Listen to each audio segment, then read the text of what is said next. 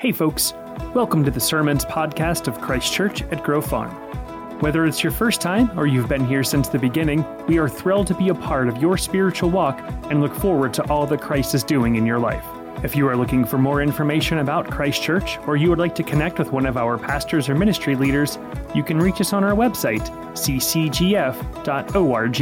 You can also connect with us on YouTube, Instagram, Facebook, and Twitter. Here is this week's message. Grace and peace to you. Well, last week my son Nathan preached the Father's Day sermon, I believe, and I think he did pretty good, I heard. And I know that because I'm no longer called Pastor Ed, I'm called Nathan's father. I figured that out. So that's good. That's all good, yeah. As my old coach would have said, he got gooder and gooder, all right? Hey, we have some friends of Christ Church and from Urban Impact. They come all the way from Florida and a number of other places to be with us today. And I'm going to ask that my friends, the group, just kind of stand to your feet over there. Please stand. Come on.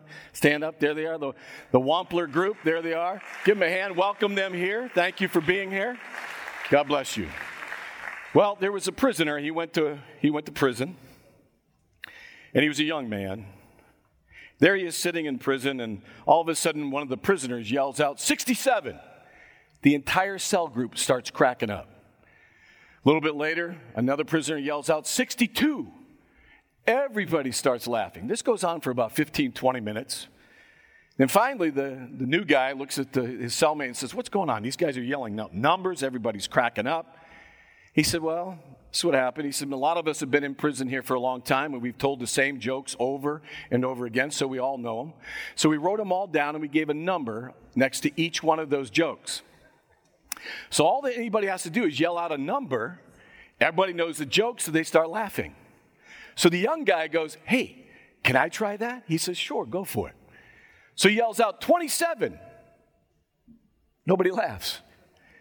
He yells out 32. Total silence. So he's thinking, nobody can hear me. So he screams out, 56.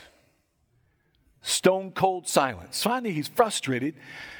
The young prisoner looks at the older one and says, what's going on? Why isn't anybody laughing? And the old guy looks at him and says, well, I guess some guys just can't tell a joke. Okay, maybe I can't tell a joke, okay? So that went over not very well. But listen, the title of my sermon is called this. It's called this, The Joyful Prisoner. The Joyful Prisoner. Now, when you hear that sounds like an oxymoron because you don't normally associate joyfulness with being in prison. I found a website from the criminal justice system which is called corrections.com. This statement was on it. Most prisoners are unhappy. Many of them are unhappy all the time. Many contemplate or attempt suicide. The suicide rate for American prisoners is between 5 and 15 times greater than it is for the general American population, end quote. I want to remind you today that we are reading a letter from a prisoner. He's incarcerated because of his faith in Jesus Christ. And this man, even though he's in horrible situation, he writes the most joyful letter in the entire New Testament. The book we're studying, of course, is Philippians, and in the theme of that book is joy. Paul uses the word joy, rejoice, or rejoicing 16 times in this letter. Let me give you some examples.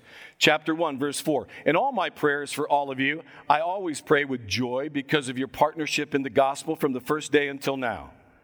Verse 18. But what does it matter? The important thing is that in every way, whether from false motives or true, Christ is preached.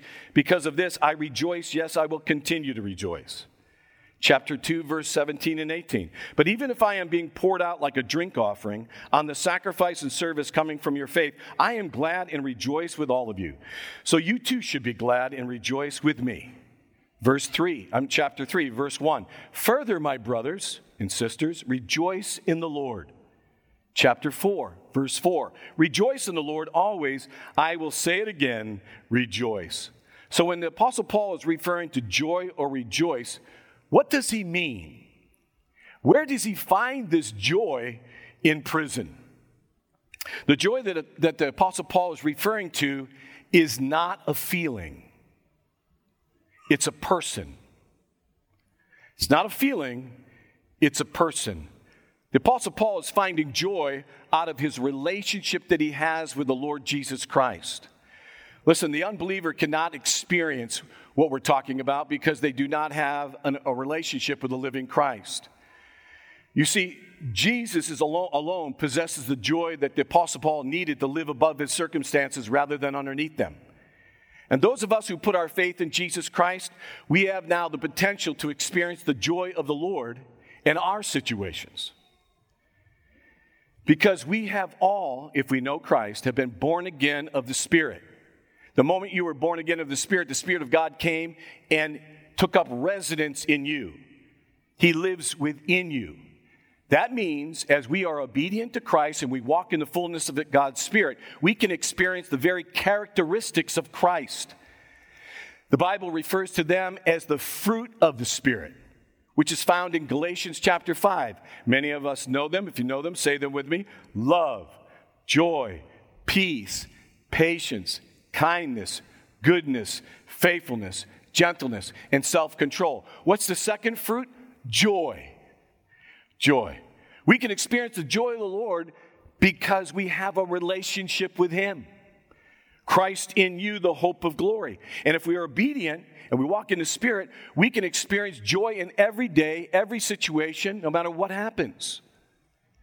But let me say this. The way that Paul was able to do this is because he made a choice. He made a decision.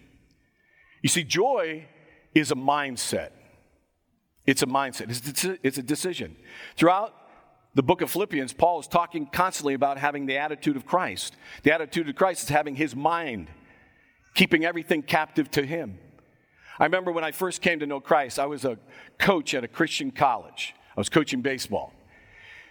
And the head coach, we were on this trip, a tour for 2 weeks. And every time I got up in the morning, I was getting up, in his opinion, on the wrong side of the bed. You ever known those people? They get up on the wrong side of the bed? Well, that was me. Being a young Christian, the coach came up to me and said, Ed, listen, I know you're a young believer, but I'm going to give you something today. I'm going to give you a verse. In this verse, he says to me, I'm going to ask you each day to quote this verse. This is the day that the Lord has made, and I will rejoice in it. He said, every day it's a decision you make. It's a mindset. You choose what perspective, whose perspective are you going to have on the day? Yours or Jesus? So choose. This day the Lord has made. I'm not kidding you. Every day I saw that man, he would ask me, what's the day? Rejoice in it, Ed. Rejoice in it. It's a mindset. It was great advice to me. I stopped seeing the glass half empty and started to seeing it half full. Amen? It's a mindset. It's a choice that we make. So Paul's making that decision. And because of that, the joy of the Lord was his strength. And to make this point even clearer, we're going to discover in our passage that in spite of Paul's circumstances, his chains, his critics, and the crisis he was in, he was able to live above his circumstances rather than underneath them. Let's look at, first of all, at his circumstance. Paul desired to preach the gospel in Rome. Paul went to Rome as a preacher, but he didn't go to Rome as a preacher. Instead, he went to Rome as a prisoner. In verse 12, it says, now I want you to know, brothers and sisters, what has happened to me. So what has happened to Paul? The very record of that is found in Acts chapter 21 through Acts chapter 28. I don't have time to go through that, so let me just recap it. Paul is illegally arrested in Jerusalem. The Jews thought he had desecrated the temple because he brought in Gentiles. The Romans saw him as an Egyptian renegade who was on their most wanted list. Paul became the focal point of a political and religious plotting. He ended up in prison in Caesarea for 2 years. Understanding that he wasn't going to get a fair trial, he finally appealed to Caesar, and he could do that because he was a Roman citizen. So they moved him from Caesarea. They started sending him off to Rome. How'd they do that? On a ship. Not a cruise ship, but a jail, a prison ship. Moving across the Mediterranean, the ship sinks. The survivors swam to a shore called Malta, and there's Paul for 3 months waiting. Finally, he's picked up and he's brought to Rome. When he's brought to Rome, he's under house arrest. And he's chained to soldiers, the palace guard, 24 hours a day for 2 years. This man has no privacy. Doesn't matter what he's going to do. Eat, drink, write, pray. He's got someone chained to him for 2 years. Now, I want you to know something. As you think about him, you could, in my mind, you could go to the dictionary and you could look up the word victim. And through all of this, you kind of get this idea that Paul's picture should be right there. But let me slowly read to you what he writes in our passage. And let's look for any hint of resentment, bitterness, or negativity because of his circumstances. You ready? Let's read it. Verse 12. Now, I want you to know, brothers and sisters, that what has happened to me has actually served to advance the gospel. As a result, it has become clear throughout the whole palace guard and to everyone else that I'm in chains for Christ. And because of my chains, most of the brothers and sisters have become confident in the Lord and dare all the more to proclaim the gospel without fear. That doesn't sound like a person who thinks he's a victim. Doesn't sound like a guy who's licking his wounds or having a pity party for himself. Why? Because he is rejoicing because the gospel is being advanced. Look back on verse 12. Now, I want you to know, brothers and sisters, that what has happened to me has actually served to advance the gospel. That word advance in the Greek is really unique. It literally means this, to move ahead, but doing so against obstacles, against resistance. It was used a lot. It was used to describe what soldiers did when they were in a battle and they were moving forward towards resistance. It was also used as a nautical term when ships would go headway while they were against a headwind. But the more it was used was in this case, describing the pioneers as they're cutting away the wood and the brushwood as they are discovering a new territory. So what's the Apostle Paul saying? He's saying, brothers and sisters, listen, my circumstances are not stopping the gospel. Matter of fact, they're clearing the way for the gospel. That's what's happening. They're clearing the way for the gospel, and he uses his chains first.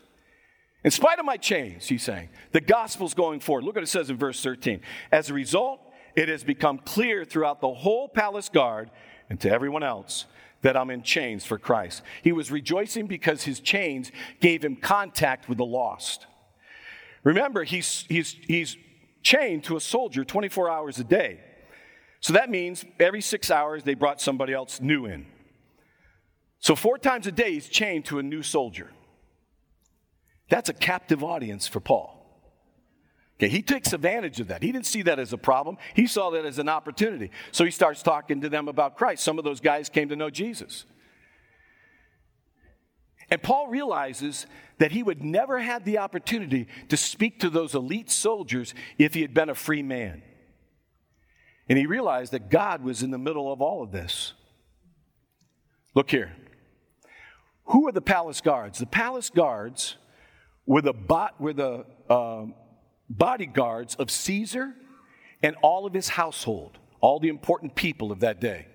There was 10,000 soldiers. That would be like Paul would be handcuffed, if you will, to the Secret Service or the CIA today. So Paul understood what was going on. He took advantage of it. But it also says he talked to another group of people. It says, as a result, it has become clear throughout the whole palace guard to everyone else. Who's everyone else? He's talking about the officials in Caesar's court. To look that up, you've got to go back to Acts chapter 28. But let me summarize. Remember, Paul is an official prisoner of Rome. And it's an important trial that he's going to go up against. The Roman government wants to determine whether this is an official sect, this new Christian sect. Is it just part of the Jewish group? Or are they enemies of the state? Are they enemies of Rome? Paul understands he's going to be debating this. And he's very pleased that he gets to represent Jesus and the faith, the gospel. And he knows that the court officials are going to have to grapple with the doctrines of the faith, and he gets to be the one who defends the faith. And he's rejoicing in it. Now the question is, that any of them come to know Christ? Soldiers, anybody? Yes. In Philippians chapter 4, at the end of the book, verse 22, this is what he writes. All God's people here send you greetings, especially those who belong to Caesar's household. How did that happen? Because the Apostle Paul, in spite of his chains, advanced the gospel. So Paul's rejoicing because he had contact with the lost, but he also is rejoicing because he's encouraging the believer. Look what he says in verse 14. And because of my chains, most of the brothers and sisters have become confident in the Lord and dare all the more to proclaim the gospel without fear. The word preach there is not, or proclaim does not mean preach. It means having everyday conversation. So Paul is rejoicing that the Christian in Rome who is fearful has become emboldened in talking about their faith in the marketplace, with their friends, with their family, with their neighbors. He's excited. He's rejoicing because they have been given courage because of his determination in prison. So Paul's rejoicing because of the opportunity of the gospel going forward. So he's encouraged the brother in Christ and the sister, and he's also talked to the unsaved. Then it says this, that he rejoices in spite of his critics. Look what it says in verses 15 and 18. It is true that some preach Christ out of envy and rivalry, but others out of goodwill. The latter do so out of love, knowing that I am put here for the defense of the gospel. The former preached Christ out of selfish ambition, not sincerely, supposing that they can stir up trouble for me while I'm in chains. Verse 18, but what does it matter? The important thing is that in every way, whether false motives or true, Christ is preached. And because of this, I rejoice. Paul is not rejoicing in the selfishness of the critics. He's rejoicing that the gospel's going forward, that's being preached. Now, let me say this.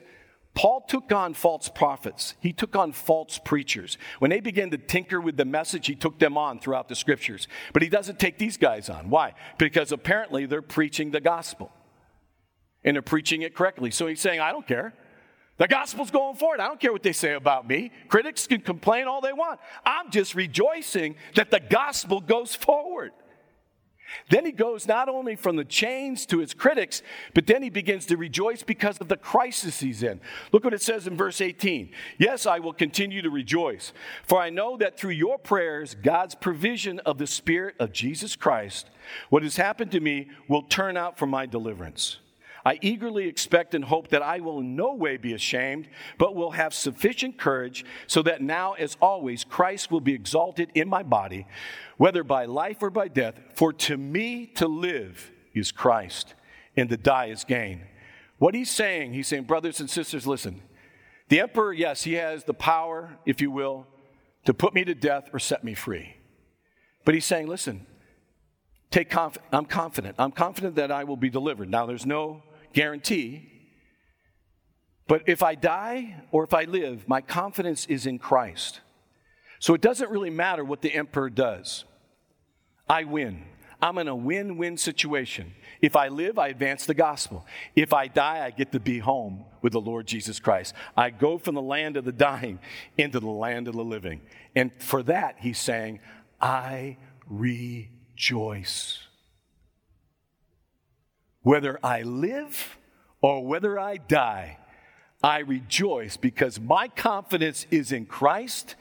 My confidence is the gospel will advance despite my circumstances, my chains, my critics, or my crisis. I rejoice because the gospel is being advanced.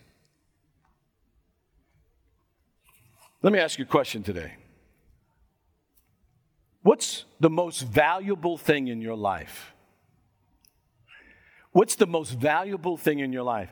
Because whatever that is, when you come up against opposition, when you come up against resistance and obstacles and overwhelming circumstances, the most important thing in your life will determine whether you live above your circumstances or you live underneath them. Whatever that is you're living for, it will determine that.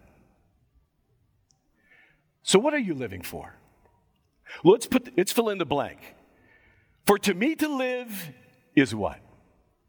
For me to die is what? What are you living for? What are you willing to die for? You know, some people literally have said to me over the 36 years of ministry, literally have said, money. Let's put money in there. For to me to live is money, and to die is to leave it all behind. You don't take anything with you. You can send it ahead, but you're never going to take it with you. How about fame? Some people, they want to be important. They want to be known. They want to be remembered. Let's put that in there. To live is fame, and to die is to be forgotten.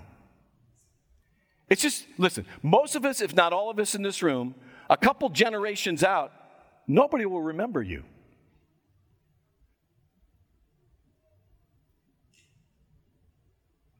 But listen to this. If you know Christ, you will be forever remembered. If you know Him, you will forever be remembered. But how about power? Let's put power in it. Hey, it's all about power. I live for power. And when I die, I lose it all. Listen, Paul said this, I live for Christ, and to die is gain. His confidence was in Christ. He was all about the gospel, and it didn't matter what circumstance he was in. He was able to live above his circumstances because the joy of the Lord was his strength. Now let me say this to some of you. Some of you really feel like you're chained. You're locked down. You might feel like you're chained to the desk at the office. You might be feeling like you're chained, if you will, to some responsibilities. You might even feel chained to some person. But I want to encourage you today, especially I want to start out with the mothers. Some of you wanted a career. Maybe you even had a career and you were very successful in your career. Some of you went to college. But now, or you have been in the past, you had to give all that up because now you're raising your children. And in those days or right now, you felt really confined. And I want to encourage you today with Susan Wesley's testimony, her story. Suzanne Wesley had 19 kids. Do you think she felt confined? Well, she had two sons, John Wesley and Charles Wesley. John Wesley was a preacher and Charles Wesley was a hymn writer. And they changed the world in their day, in Europe and here in North America, and continued to do that even today. Moms, parents, the children you have, the grandchildren you have, they are extremely valuable. Your investment in them, my friend, is eternal. You get to make disciples that make disciples through them. Or you might be a business person here today, and you feel like, man, I'm really successful at what I do. You might feel like you're chained to the desk because you're working and there's such demand on you, so many responsibilities, so many people counting on you, and they are counting on you. And you'd like to be about advancing the gospel, but you've got all this on you, and you've got responsibilities. Well, I want to give you a story of a man. His name is J.C. Penney, to encourage you today. J.C. Penney made a lot of money through his corporation, and he was a Christian, and he wanted to advance the gospel. You know what he ended up doing? He ended up giving 90% of what he made away and lived on 10%. Now, 10% of a J.C. Penney in those days was a lot of money. But the point was, he did what he could so that he could advance the gospel. Some of you might feel like you're chained to a wheelchair, or feel like you're chained to some kind of sickness. Or some of you watching me right now, you feel like you're chained to a sick bed. I want to talk to you about Charlotte Elliott. She was an invalid. She wrote over 150 hymns. An invalid wrote these hymns so that she could make a difference. And one of the most famous of all was always sung at the Billy Graham Crusade. We all know it. Just as I am. Just as I am. And I love the song. Just as I am, without one plea, but that thy blood was shed for me. Or you might be here today and you might be literally a prisoner who's watching, sitting in prison. And for those of you that felt like you were locked down, You were under house arrest during COVID. You've been in your house for 15 months, 16 months. Let me encourage you with this. Martin Luther, if you will, wrote down the Bible, or interpreted the Bible, I should say, translated the Bible while he was in jail.